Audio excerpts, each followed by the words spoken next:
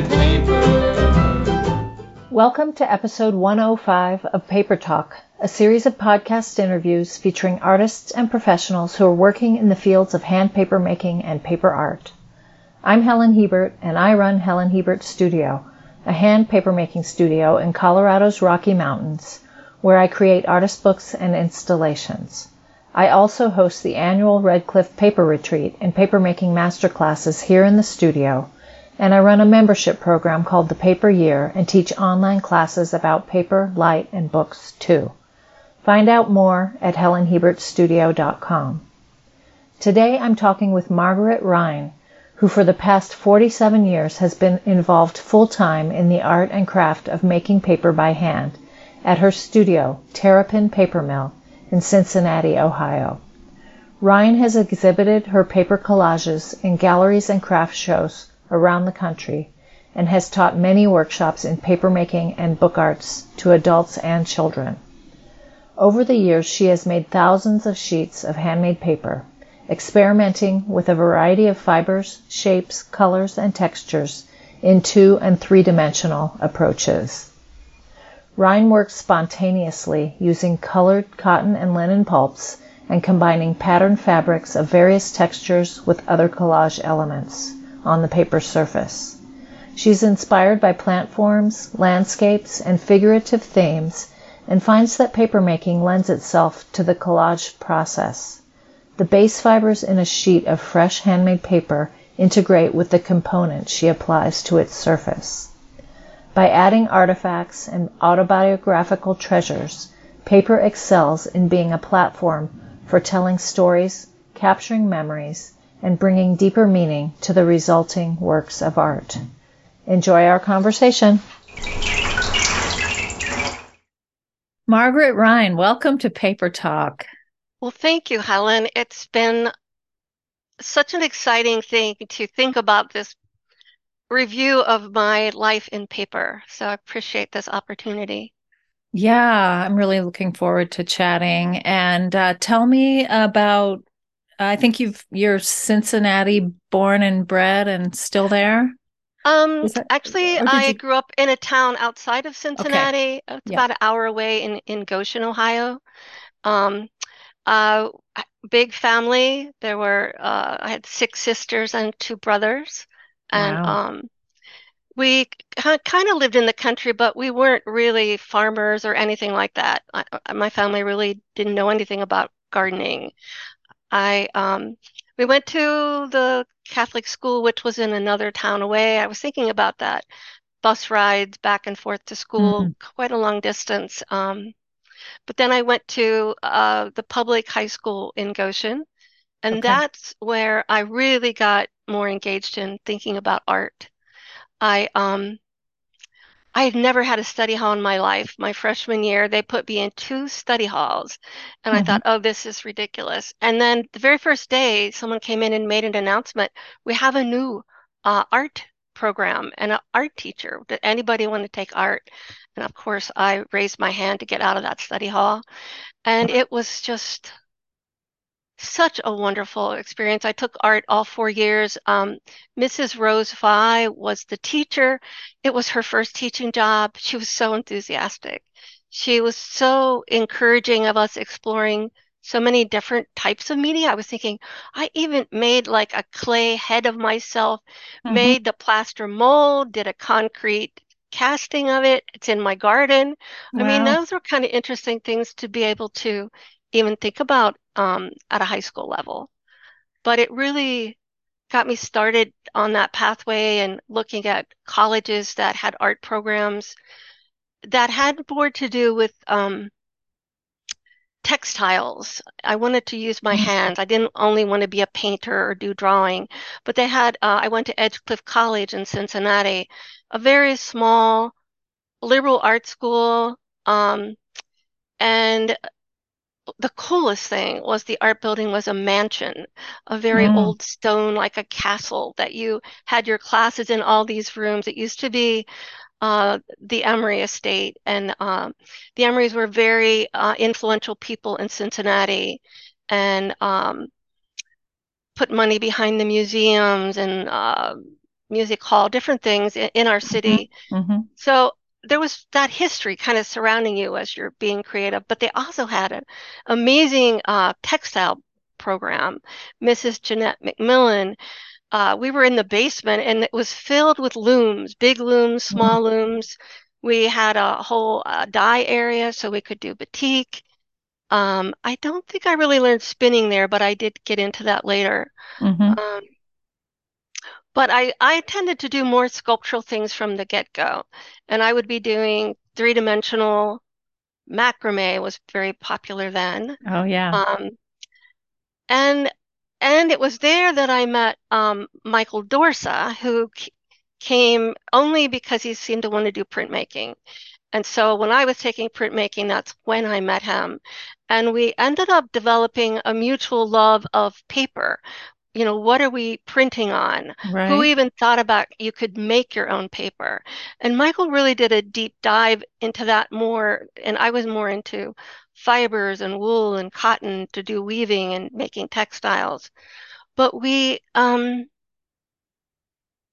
decided that it would be something we would like to pursue more. In it was at that time, this was like 75, there wasn't a lot of information on how do you make paper by yourself? Right. What kind of equipment do you use? Mm-hmm. And uh, somehow Michael made a lot of connections, found out about Twin Rocker. Mm-hmm. Um, well, there was, it's called Craft Summer at Miami University in Oxford, Ohio, which was a very early craft summer program. And so Michael took a workshop with Catherine and Howard Clark Mm-hmm. on basic paper making, and I took one with Catherine Lipke on sculptural approaches to paper making. So it kind of got us more curious. And I know that we went on a trip to New York City to visit Douglas Howell because Michael had heard he was looking for assistant apprentices, and Mm-hmm. I can have very strong memories of visiting his studio. He was a Mm-hmm. very uh, unusual person for me at that time in my life, you know, and very opinionated and had very particular ways that you had to make paper and Uh, how you had to beat the paper. And you could uh-huh. only use linen and, you know, don't use this or don't do that because that was his methodology. But Okay, we I want just, to insert here. yeah. So, Douglas Howell, I interviewed his daughter on Paper Talk. So, listeners, if you're interested in hearing more about Douglas, you can listen to that episode.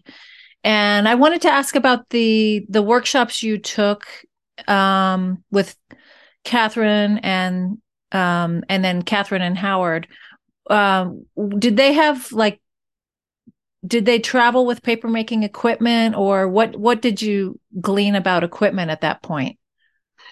What was interesting, and I think the reason they were able to do this at Miami University is they had a paper tech department. So they had a Okay. big beater there. Okay. I'm not sure if they processed the pulp there or if they brought it with them from Mm-hmm. Twin Rocker, Mm-hmm. but that wasn't part of the what in my class we just the pulp showed up and we were learning how to form it and how to put it over different forms to cast the paper. Okay. Um, Okay. so I'm not really sure Yeah. Yeah. anymore in regards to that, but it it also opened our doors to finding Tim Barrett because he was going around doing Japanese paper making workshops in different parts of the country. So we had him through, we think it was the Cincinnati Art Museum gave a demo and talk, and he stayed here with us. And Okay. such an inspiring person. And I have his Yeah. book, and he does kind of come back and forth into my life through different times that Mm-hmm. we'll get to. But Mm-hmm. we Michael always wanted to do a production mill. He wanted to make a lot of paper. He wanted to have artists come in and work with us. So in addition to paper making, we also um, got a Vandercook proof press. We got a Washington hand press. We got a lot of type. We he really loved bookbinding. We both love books. And so Mm-hmm. he wanted to learn how to do bookbinding and basically was self-taught in a lot of that as well. Uh-huh. And you So and then Michael was your first husband. We'll say right. that So also. Michael and So yeah. I, yeah, we got married. We found a place that had a big four-car a garage. It's an older building. Used to be a fruit and vegetable vendor's garage behind their house Uh, in Westwood, the community of Cincinnati. And we turned it into a paper mill. We kind of partitioned off um, different rooms. One was a drying room with like loft drying kind of ideas, and then one was a beater room, and then the other was uh, our studio where we would make the paper. And we made all of our own molds and decals because we didn't even know where you could buy them at that time. mhm. But there were plans and things online that we could refer to from historical molds and decals. And Lee Scott McDonald was very helpful because he was making molds and decals at the time and had the materials that he would sell you if you wanted to make your own. So we Oh, could right. buy the laid copper screening and brass screens from him. And Right. And then we're you got a press and a beater from yeah. So when Michael had taken that class with Howard, that was about the same time that Howard Clark was starting to build papermaking equipment for other paper makers because there wasn't really much out there. There were right. Valley beaters, which weren't easy to come by.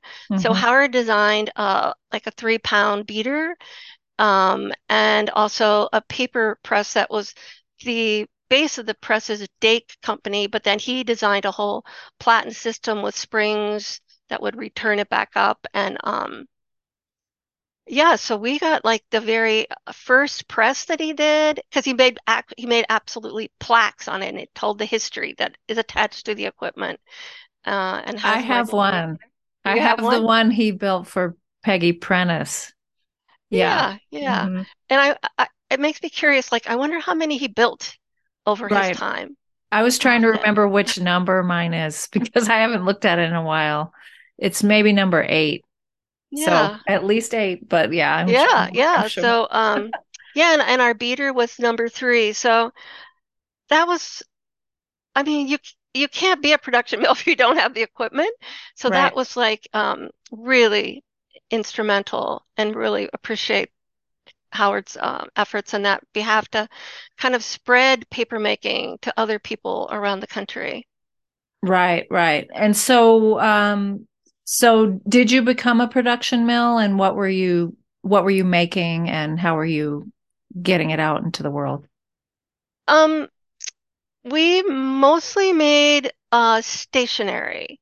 So Hmm. we would have 18 by 24-inch molten decals, but with subdivided decals that would make 6 by 9 papers, and then we'd have envelope decals that would make 4 envelopes at a time on the same equipment. And then we would assemble these um, paper and envelopes into packets that we made out of bigger sheets of our paper. And we would wholesale them through the big craft shows in the country, American Craft Council at Rhinebeck and Hmm. Baltimore and uh, Cincinnati.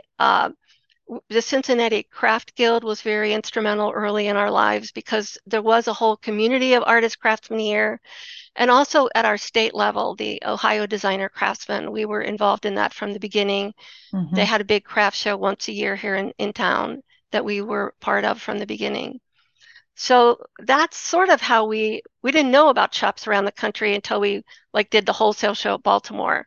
And then I mean we were making I was making and then Elaine Levy, who joined us for a few years, was really instrumental in helping make production paper in her summertime. She was a high school art teacher during the school Okay. year.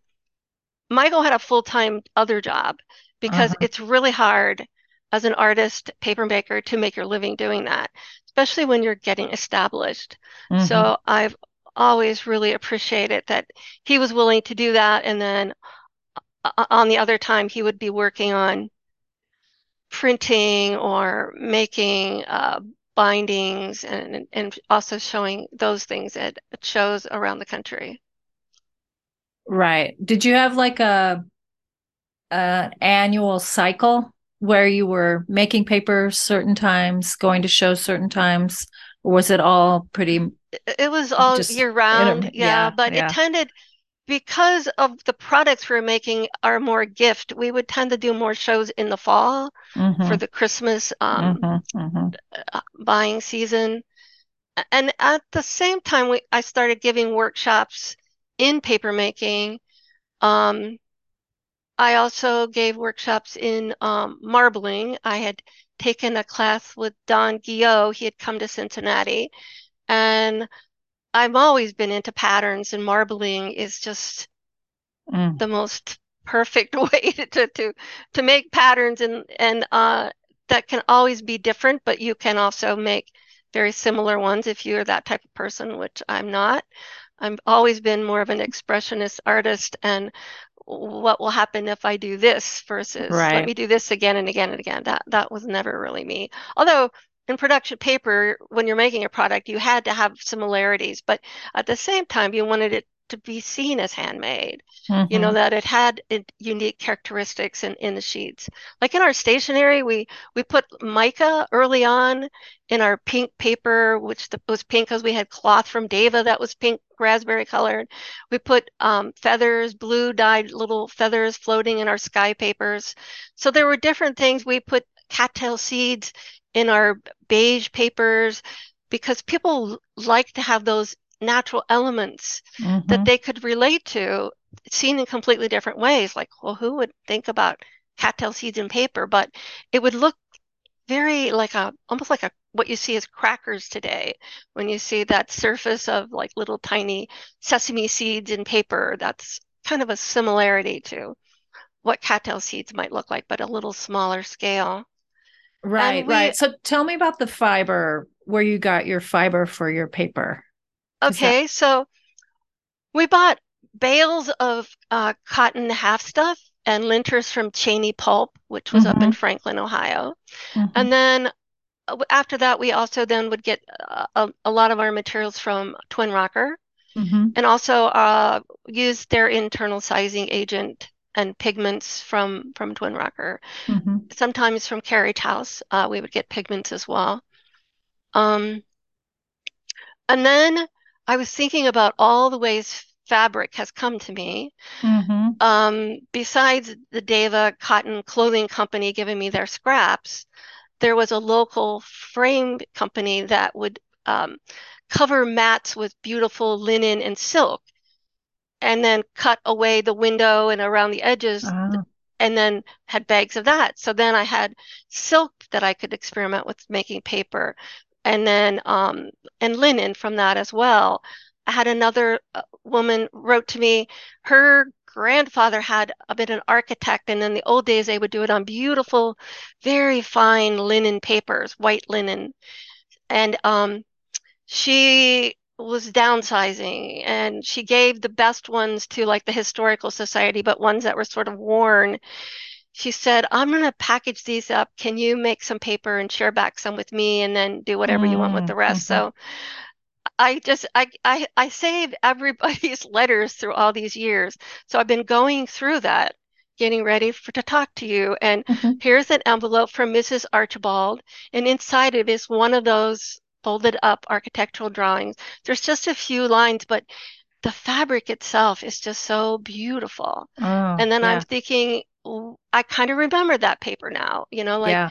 I, whenever we made paper, we would save what we call our archives. We'd always save a piece of paper. So I have Uh-huh. boxes of that, but I wasn't that great on record keeping. It wasn't that important to me. I just wanted to have the material. What did I Right. make?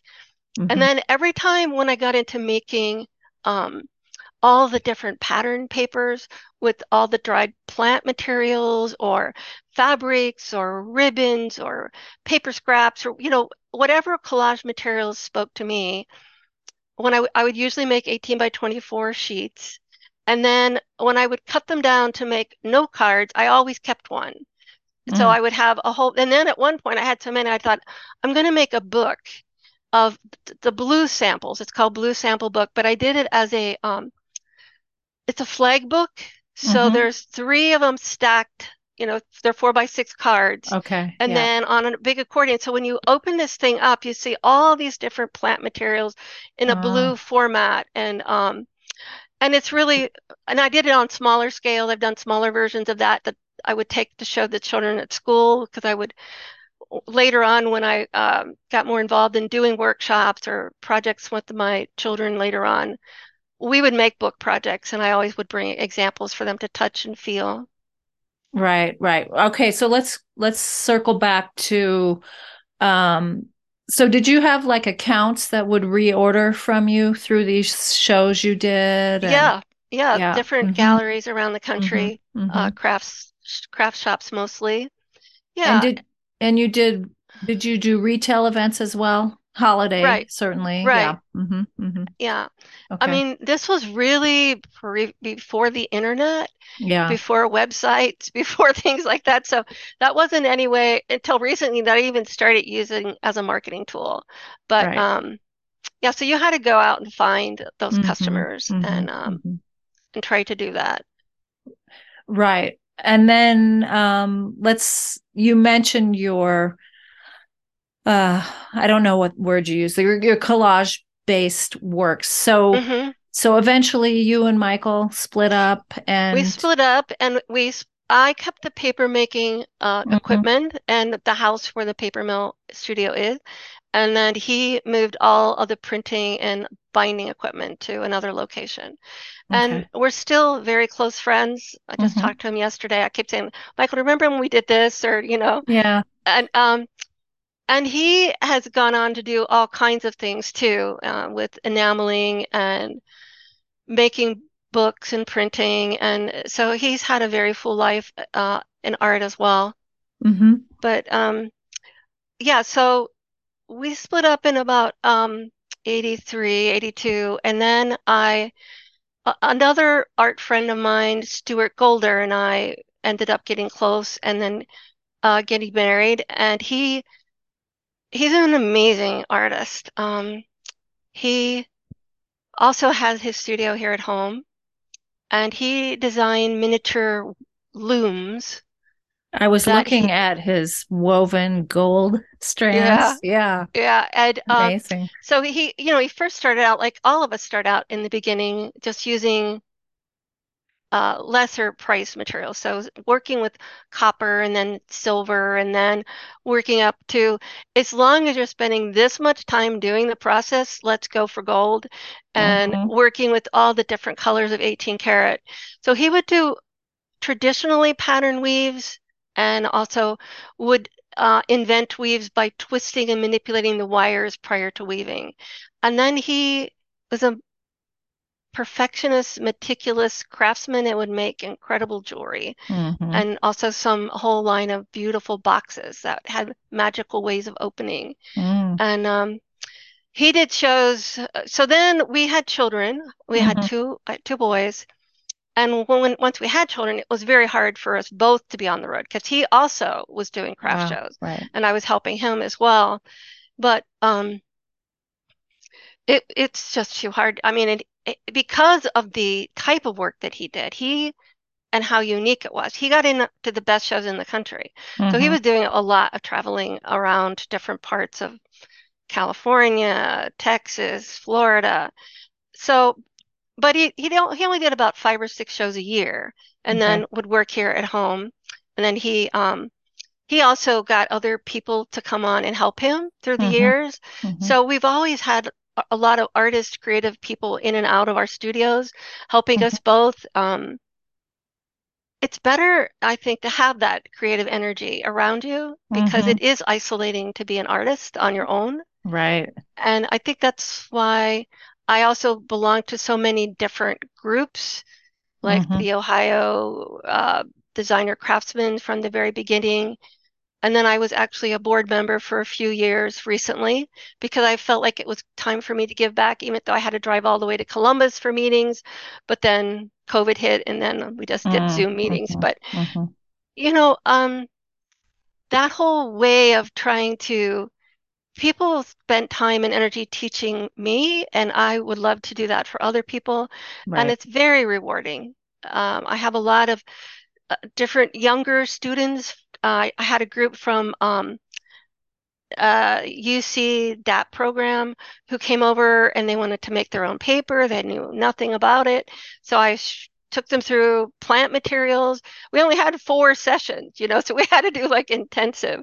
And they wanted Mm-hmm. to then make the paper, make their own equipment, and make products. But I haven't gotten to see, I saw like a little bit, but I'd love to see what else they did. But they're doing it along with being full-time students and other things. So it was pretty fractured way of learning, and it'll be interesting to see if any of them continues in that direction, but at least they've Right. been exposed to it.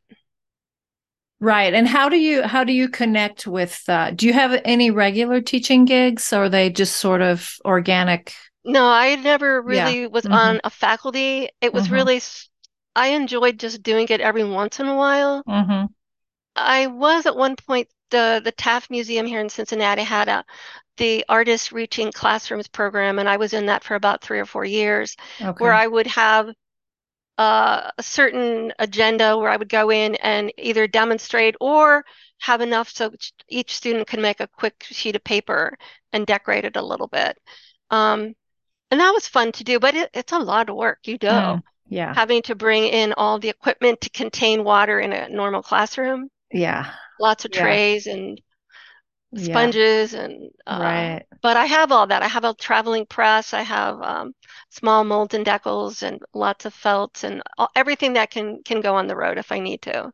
Right. But Now you mentioned Mildred Fisher in our correspondence mhm. prior to this, and I wanted you to just talk a little bit about her. Oh my gosh, Mildred Fisher. She was I first met her, she was a professor at the University of Cincinnati in the design department. And she lived here in Cincinnati.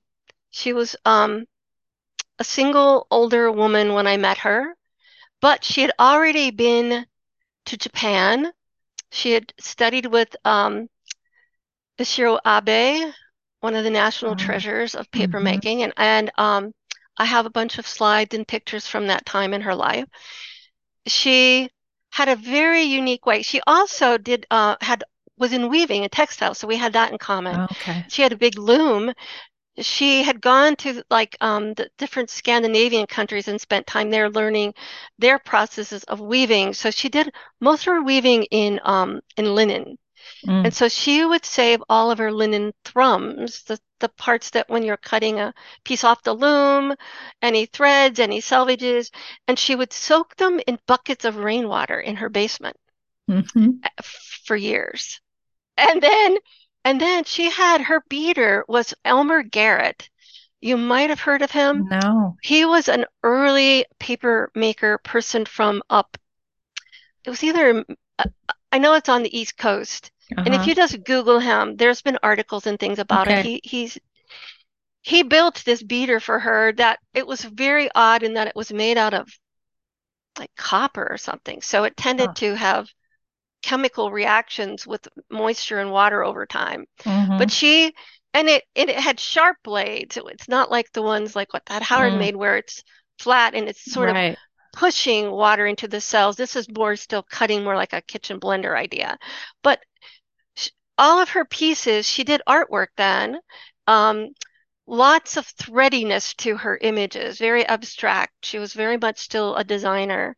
Mm-hmm. Um, and when she passed away, she had no children, but her niece out in California, who was a professor, knew about me, and Mm-hmm. she said, "I want Peg to have all of her papermaking archives and books." So I have this. So whenever I would Oh. give a workshop, I would bring out the Mildred Fisher box to show people to Ah. say, "This woman needs to be remembered." And then Yeah. I also wrote an article about her in the Hand Papermaking magazine because she was really a pioneer in making art with paper Mm-hmm. in our country, Mm-hmm. and people need to know about her. Oh yeah. Yeah, I had forgotten about that article and didn't really know much about her. So I'm really glad we're bringing her up here. Yes, Yeah. yes. Yeah. This episode of Paper Talk is sponsored by the Red Cliff Paper Retreat, an annual retreat held at Helen Hebert's studio in the heart of the Rocky Mountains of Colorado in late August. Enjoy a peaceful, creative week in the tiny hamlet of Red Cliff, surrounded by mountains, the river, and aspen trees. Experiment with several techniques as you create a variety of paper objects that will intrigue your eyes and illuminate your spirit. All levels of art experience are invited. The 2023 retreat theme is paper panels. Come explore a variety of papers that can be made by hand, cut, folded, stitched, and assembled in a variety of ways to create books, wall hangings, sculpture, lighting, and more. Explore these ideas as you create unique paper objects with a dozen like-minded creatives. Find out more at helenhiebertstudio.com/red-cliff-paper-retreat. So as you were raising your children, what kind of work were you making then? And this was late 80s, early Right. 90s. 80s, 90s. Yeah. So, I was still always doing some figurative artwork. I've always done a lot of faces in the paper pulp and Mm-hmm. using different threads and materials to create in fabrics. And then I also have always loved gardening. So a Mm-hmm. lot of my images center around floral gardens, things that you want to look at and it helps take you away from whatever your troubles are of the day. Mm-hmm. I always kind of think like I want to escape into my artwork and I want other people, the viewer, to be able to want to go there and look at it and keep Yeah. looking at it and find new things. So then that kind of led me into using a lot more of the natural materials. I didn't do many artworks with them because I know that they're ephemeral and that Mm-hmm. they may not last for a long time. But I felt I could always do note cards Mm-hmm. and have the pleasure of making those papers and sharing them and knowing that people valued them and would write beautiful messages to give to other people, and then they would Right. cherish and value those. So I I didn't mind that they may not last hundreds of years, but for artwork, I felt I wasn't. Sometimes I would do it because I just had to do it. It was so beautiful, and I have some of those pieces. But mostly, I was trying to do things that I knew would stay pretty much the way I had originally intended them to stay. Natural materials will eventually fade with time.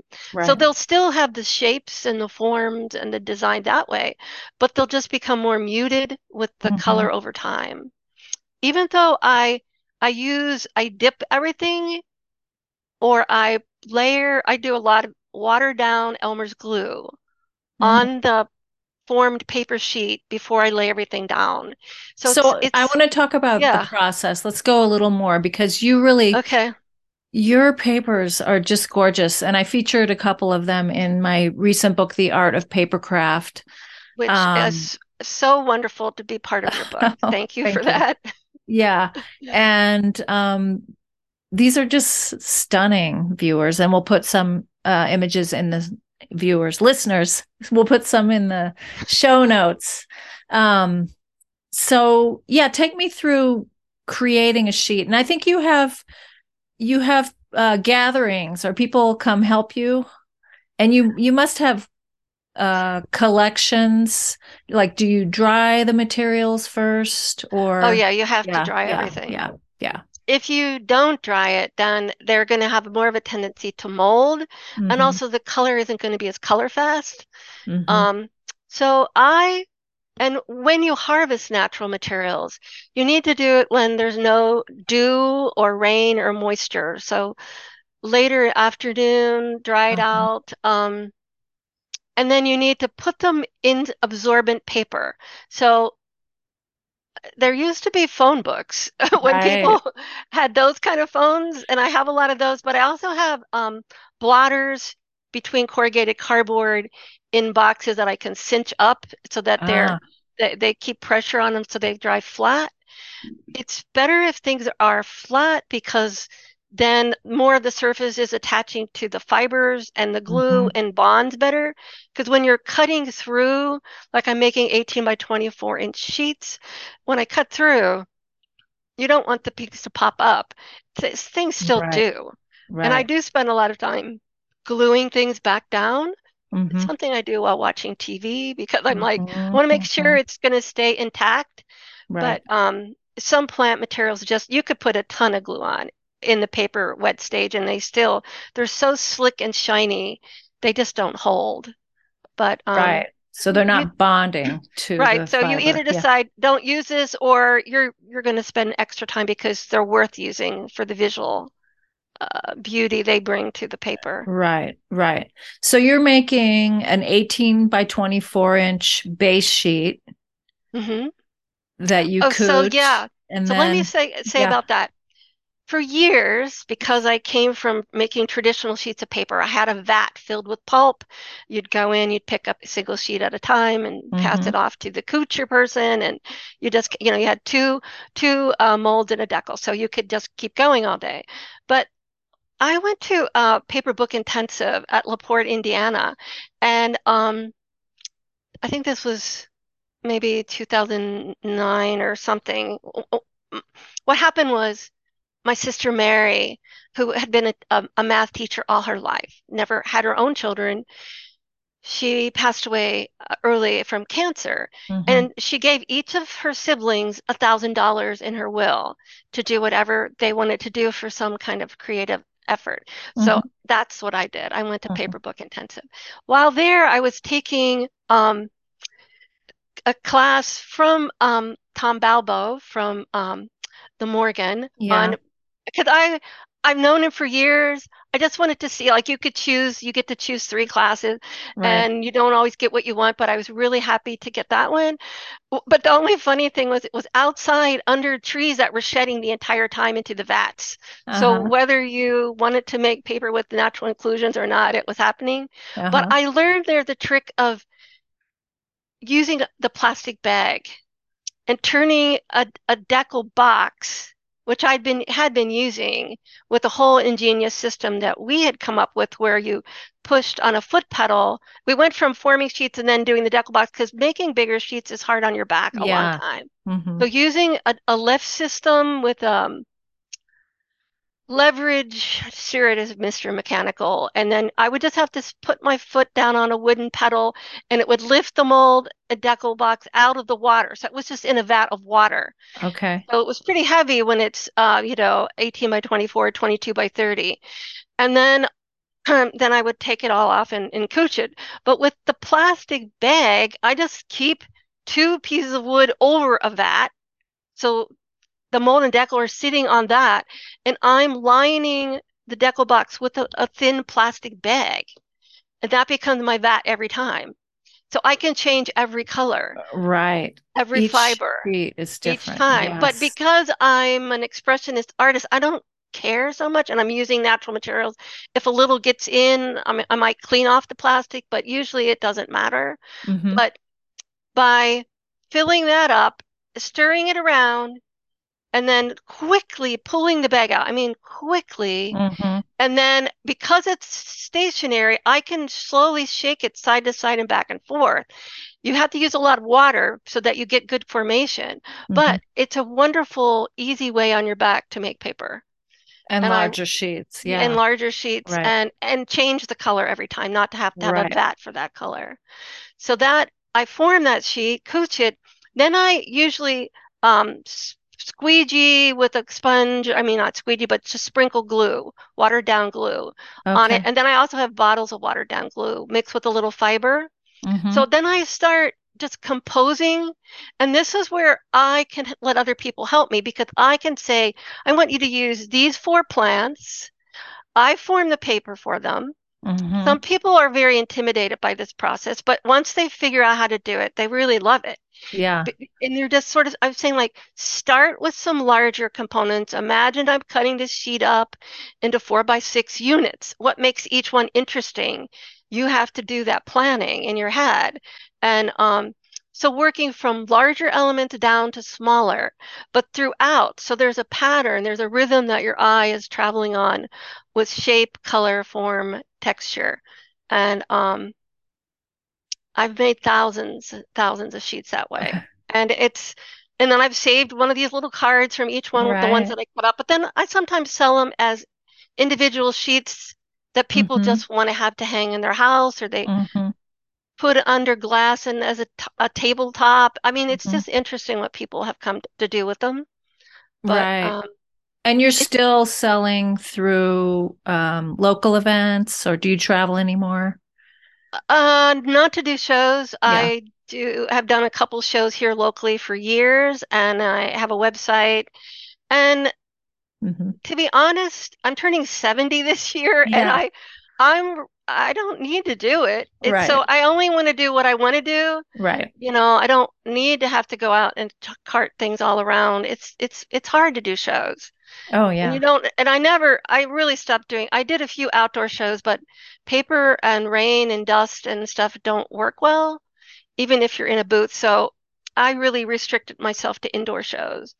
Right. And you Uh, started an event. Is that right? Studio right, collection? studio Yeah. collection. So yeah, I started it here at my home in my studio with five of my close women artist friends. Hmm. And then I realized after a couple years, this is too much work because my house isn't that big. I'd have to clear surfaces Hmm. everywhere for people to set up. So we found another location in our city, the Harmony Lodge. It was a great old building that uh, different choral groups would that's why it was Harmony would Okay. practice in and have performances in. But they had a big old kind of open area where it worked perfectly for so many years for us. And then we enlarged the show to 10 and then to 12, but always women. I really just wanted to have that companionship and support of each other. Hmm. And it, it was wonderful. And we have an amazing following. And now this year we had to move, all the buildings keep closing down or somebody Uh, buys them. So now we had to move to a new location this past year, and expand it even more. And it'll be even a few more next year. So we're trying to invite new women, younger artists, different hmm. uh, ethnicities, just trying to expand who gets to be seen and who Hmm. gets to have the opportunity for people to find them as artists. And is this Um, a holiday it's related yeah, event? it's Yeah. always like close to Thanksgiving, Okay. so yeah, it's a holiday sale. Yeah.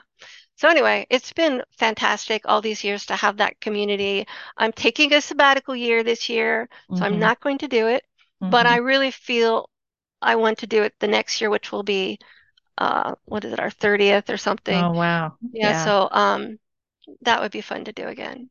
Right. So, I forgot I wanted to ask you about how you dry your papers. So and how many sheets, how many helpers do you have come and sort of what does a Okay. day look like? I really only have helpers come in this past few years when Okay. I run out of time to use the pulp in a Uh, fast time, and then it starts to smell a little bit and I hmm. don't like it. So, I mean, I use a lot of hydrogen peroxide quickly to try to clean it and rinse it again because I am using cotton fabrics. And I think there's something about that and the dyes that are used that tend to break down more Hmm. quickly. I don't Hmm. know. It just seems to be just by looking and knowing over the years. Right. But so usually I try to do my artwork. I can't really do my own personal artwork with people there, but I can Hmm. do novelty papers with people. So then it's not that often, Hmm. So it's really, especially like this fall to show time of year where I'm making a lot more paper and products and cards and whatever, all the different things I like. Books. I've always made books, Hmm. and I've been involved in the Cincinnati Book Art Society since its beginning, and it's about 30 or so years as well. So we've always had a bookworks exhibit every year, and Hmm. it always has been an impetus for me to do like, well, what do I want to try to do this year? Because it's always something different. Sometimes I use my family stories as a theme for the book because I feel like if I'm making a book, it has to have some kind of content as well. So I did one. My mom had Alzheimer's for about 10 years. Hmm. And so I'm also doing printmaking at Tiger Lily Press. So I Okay. took a monoprint of kind of like all the symbols that you think of with Alzheimer's in the brain, like these plaques and tangles. So there's Right. all this type of visual image, and then like grids, and then separations of design, because our thoughts get separated into these little things we can't access them anymore. And then I had just a few words that I typed out on the computer and would put in that had to say what is Alzheimer's in the world and what is it to my mom, Mm. and how does it affect her and how does it affect us. But so I kind of do those kind of books. I had a book. Stuart's dad was the old-fashioned doctor that would go to people's homes, Uh-huh. and he also worked in a hospital, delivered babies. So I had his old medicine bag, and then a book next to it in the exhibit, and then I had like the old stethoscope and all the things Yeah. that a doctor would have with them, and then in the book would be pictures of him and his career and what his life was like in addition to being a doctor. Mm. And I'm really grateful for Stuart's parents, Dr. Sylvan Golder and Faith Golder. They always loved art and especially Asian art, and Mm. had a phenomenal collection of snuff bottles and netsuke and little items, which I think really influenced Stuart's love of making these Oh, small, yeah. precious things, Hmm. um, from having that around in his life.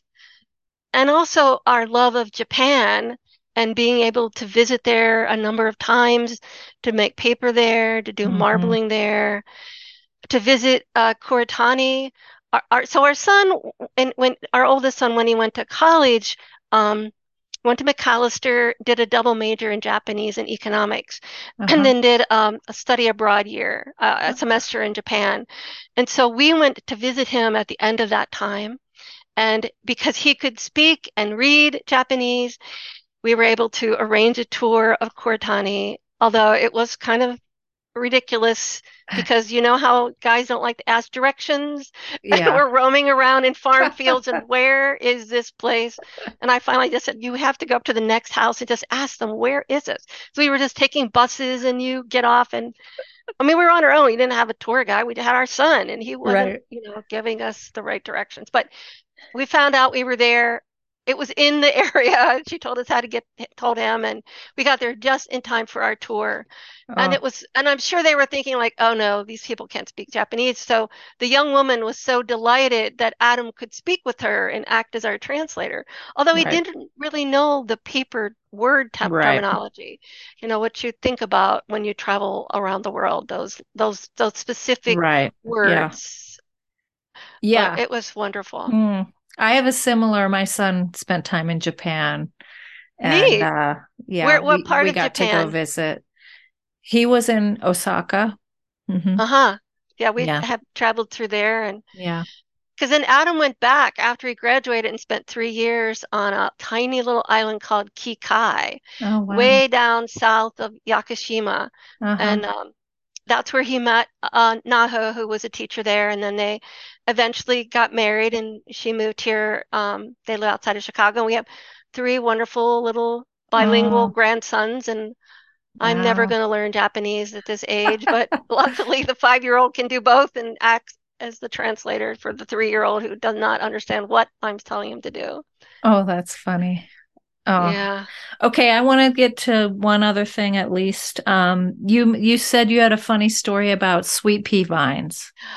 right. So, Peter and Donna Thomas have done some remarkable books on paper making, and Mm-hmm. I have been fortunate to have been in two of the books. And this book was on, they wanted paper makers to find a material where they lived and make like 120 sheets of this paper to be used in this book on paper making with plants. Right. And I was thinking, I hadn't done a lot of paper making with plants at that point. I'd done some.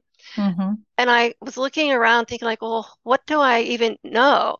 And there's a wonderful Findlay market in Cincinnati, a farmer's market downtown, and a woman who was selling plants, and we got to talking, and she said, oh, I have a greenhouse and I raise sweet peas for the trade. Don't know who she was selling them to, but the flowers, they're beautiful Oh, yeah. flowers. Mm-hmm. But so they were like these vines growing to the ceiling in this greenhouse. And then I said, well, what do you do with the vines afterwards? And she said, well, I just compost them. And I Mm-hmm. said, well, would you mind if we came and got them and made paper with them? And she thought that would be lovely. I would be love to see what that looks like. So we we harvested the vines, and then I remember we strung clotheslines in our driveway because I had to dry them. There was a ton of them. So we just Yeah. sort of looped them over Hmm. clothesline. And I invited my longtime friend, Maxine Seelenbinder Apke, who started making paper with me and then has gone on and made a lot of her own paper here in town. Hmm. Um, so then her husband had a shredder chipper. So then, Oh. because we thought, how are we going to break these down? So we ran them through that. And then we had a big pot that we bought to cook it outside and cook it down. And I I think after we cooked it, because of the nature of it, we only put it in the Hollander beater that Howard made, but with the beater roll pretty much up. We're just trying to break up the fiber, not really shorten the fiber too much. Hmm. And made a lot of paper. And you have to make a lot of paper to get 120 Oh, really yeah. good ones that you would want to be representing you in a book. And the wonderful thing is the exchange was then each of the papermaker artists gets a copy of the book. And Donna Thomas did these beautiful Mm. illustrations of the Hmm. plants that people use. So that's on the one page, and on the other page is sort of the story and the example of the paper. So it was really, Oh, really cool. Yeah. And I think it's called Paper Making with Plants, something like right. that. Uh-huh. It's a limited edition book and it's beautiful. And Peter Thomas is going to be on the podcast in a couple of months. So did you just use the whole vine? Did you do any stripping of fiber or We used the vines and the leaves. yeah, Yeah, all after of we it? cooked it. Right. There wasn't like an inside or outside, like, Hmm. when you think of Kozo or any of those things where you're Right. stripping off the bark, and there wouldn't have been anything left. So no, we just used the whole plant. It was a pretty fibrous paper, and it Hmm. was an interesting kind of a limey yellowish green color, Hmm. Hmm. which and it wasn't we were trying to make it as thin as we could because it had to be in a book, but at the same time, it had to be strong enough to be able to persevere. So Right. And that was another aspect. do you have a restraint drying system or how do you dry your Okay, papers? so early on in production, Hmm. we would press the papers and then we would stack them in groups of like six and then air dry them on shelves with airflow in a room. Hmm. But then, because we didn't know any other ways, and Hmm. Twin Rocker wasn't really wanting to share how they dried Hmm. paper. Right. But then we did eventually learn about restrained drying, and that's what I've been using ever since.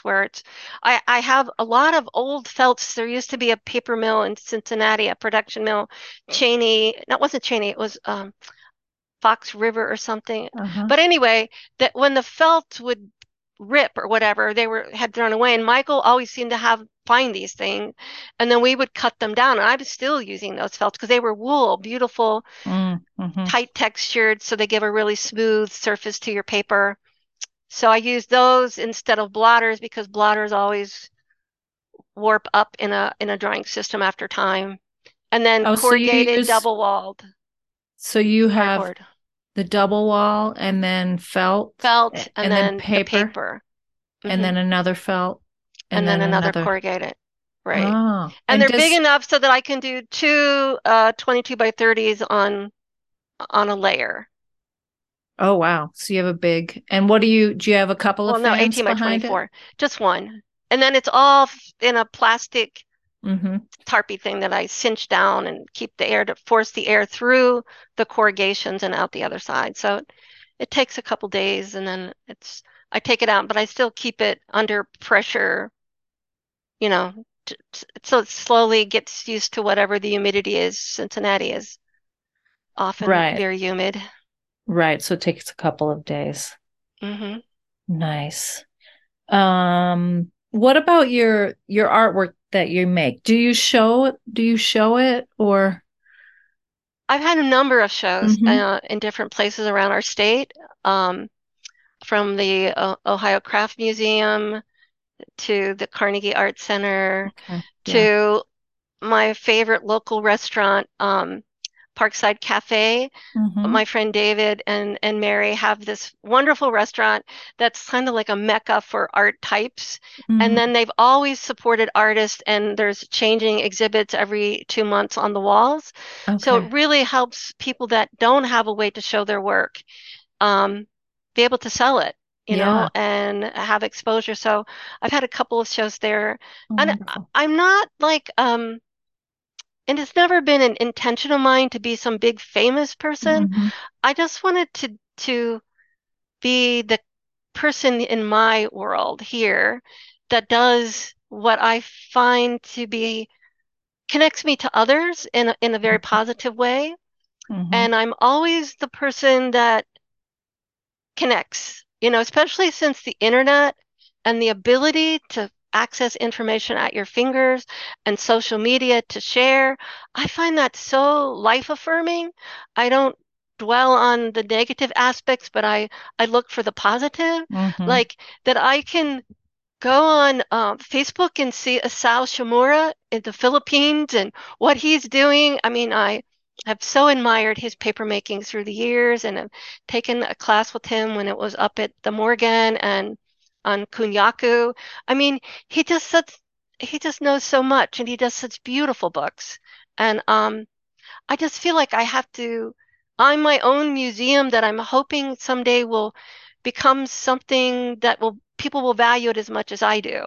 Mm-hmm. I don't know what you think about your collections or where they're going, but I've collected paper, Yeah. handmade papers and books my entire life. I have drawers and drawers. And Right. I've sometimes have exhibits of it in local library display cases because I want people to see it. But in the long run, I don't know, maybe have an auction for benefiting hand paper making. It seems like people do that.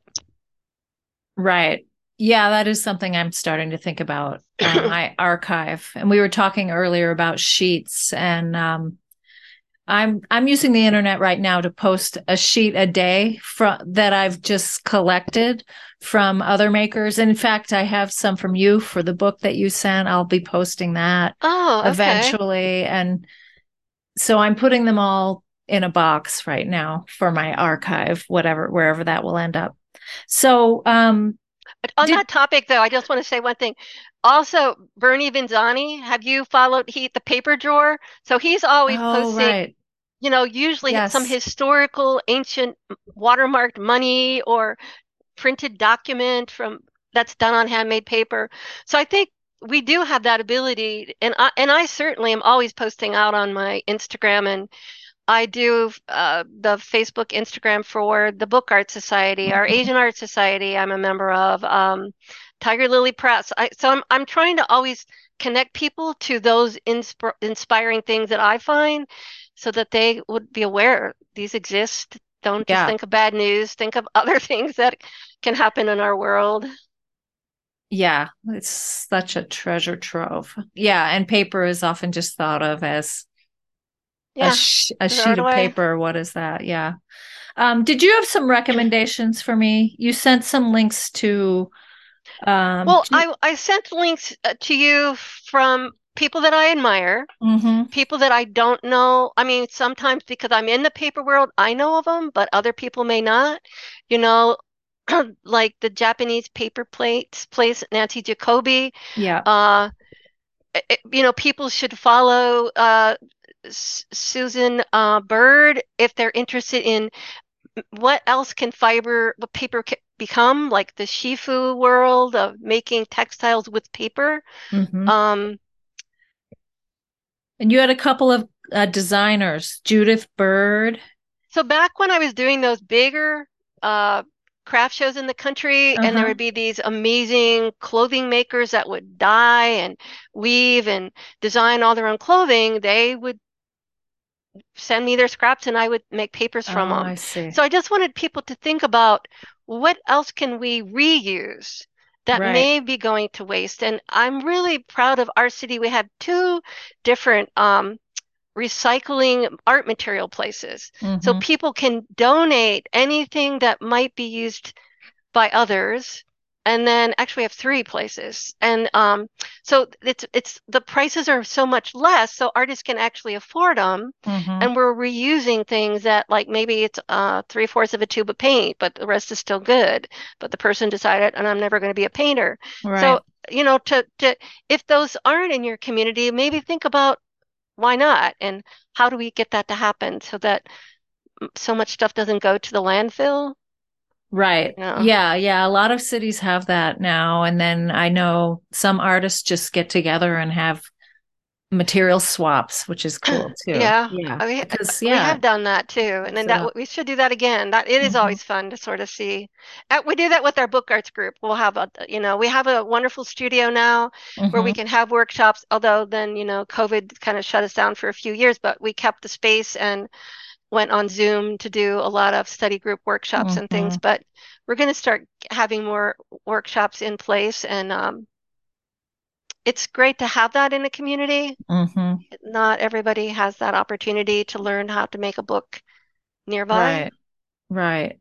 Okay. And let's wrap up with telling me about your security envelope collection because I teach paper weaving class and Oh, people yes. people have over the last couple of years been showing off security envelopes and I collected them last year and came up with about I don't know 12 to 14 designs just in the limited amount of mail because I don't get that much anymore. Right. But you Most people sent me a don't. picture of patterns I have never seen. So like Well, green and oh, blue and yeah. black and yeah. Orange and red. That's a work in process right now because I have all this stuff and people give it to me. So, but it Yeah. actually started, and I have a book I made, Yeah. an early book of old security envelopes. And I use the windows in the book as places to put information. So Uh-huh. you could put your own message in these windows and use the edges and the rips and the tears or whatever in artful ways. But Stuart's dad, the doctor, Mm-hmm. always collected them and he gave them to Stuart because Stuart did tiny little pattern weavings. So then Stuart Right. kind of had this collection and he's saying like, here, I'm giving these to you. And then that started me collecting them probably 20 or 30 years ago. So, and then his dad would always give me their security envelopes that would come in the mail because he knew I was collecting them. So Uh-huh. yeah, I have so many, I've been sharing them with these younger book artists and collage artists. I'm saying, let's see what you're going to do. Because there's so many things that you can do with these patterns. Right. And I've done them in my handmade paper, as collage, that's cutting strips or punching out shapes and putting them randomly as a design element. But it's cool. Yeah. Yeah. So how do you organize all of these things that you collect? Like the security envelopes? Are they just in a box or They were, but that's what I'm working. I'm cutting them all open. And okay. then Yeah. my friend Janet Yule, she is the best organizer in my life. So Uh, I'll say, Janet, I have she just helped me do all my recipes I've been saving and my grandmother had saved for years. Just set them mhm. all out and put them in groups. So I said we were going to do patterns and colors and Okay. put them in file things so that it's easier to access and maybe I will use them now Right. that I have them. But all of my materials, like all those plant materials and things, Mm-hmm. I'm mostly using paper plates that I'm putting stacks of paper plates, and then I also have some trays, plastic trays. Okay. Paper works better with plant materials because it still has the ability to transfer moisture in the air in and out. But people can't take my paper plate and put it on a wet felt. So then I have plastic plates Right. that sit under it. So and I'll have them all sort of sitting on. I'll say, just go shopping. Mm-hmm. Don't get too many because we're trying to have a flow of theme of color, shape, Right. pattern. But then I have like also Stewart as the jeweler had always shipped his work in these perfectly little cardboard boxes. Mm-hmm. And so I have a filing cabinet and there's like 8 of them in each one. So there's plant materials that aren't necessarily super flat that are in that whole cabinet. Right. And Right. I sort of have it by color, but not really Right. sometimes. Right. And I do that. I try to say, okay, now I'm going to sort like, every once a year, all my ferns, because I grow a lot of this stuff in my yard, Right. and I love every interesting shape Mm-hmm. and what can it become? And also I've been printing a lot of these natural leaves and stuff because I do like the patterns and shapes, and I like what happens with ink, water-based and oil-based to see, and on handmade paper So like too. nature So, printing, hmm inking up the plant and then printing it. and Yeah. using gelatin plates and Mm-hmm. any number of ways Mm-hmm. of experimenting with that. But yeah, I mean, I have them there. Some of them, if they're not appropriate for paper making, then I'll say, oh, let's print this. Right, Well, right. ginkgo leaves, of course, are perfect for both of those things, but and Mm-hmm. people love ginkgo leaves. I don't know, they Right. all have this reverence for ginkgo leaves. When they see them in the car, it's like, oh, it's my favorite leaf.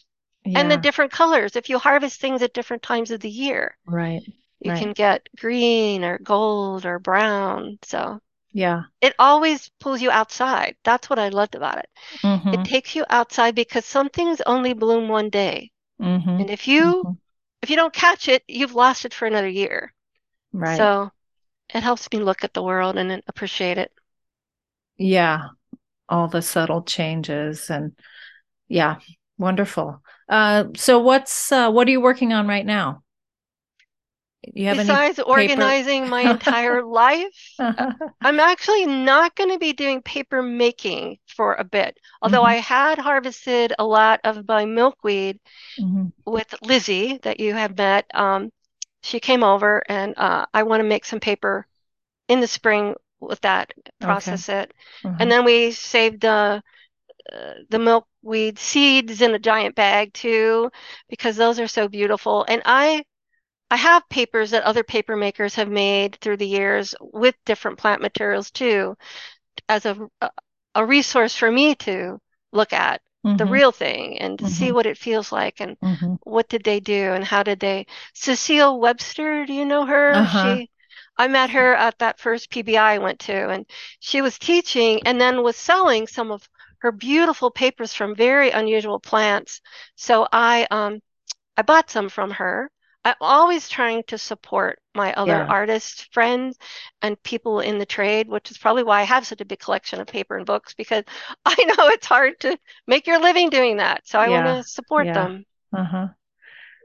Yeah. Okay. Well, it's been a real treat having you on the show, and I look forward to posting images of some of your beautiful work in the show notes. And thanks for coming on the show. Thank you, Highland. It's been wonderful. Hey, paper friends, did you know that I write a weekly blog called The Sunday Paper, featuring stories of people doing exciting, innovative, and beautiful things with paper? Sign up at helenhiebertstudio.com/blog. I'm also creating a lot of content over here, and the best way to stay up to date is to join my newsletter list to learn about free tutorials, online classes, workshops, and the annual Red Cliff Paper Retreat, which takes place right here at Helen Hiebert Studio. You can find out more at helenhiebertstudio.com. This wraps up our episode, and if you enjoyed the show, I'd appreciate it if you could leave a review over on iTunes.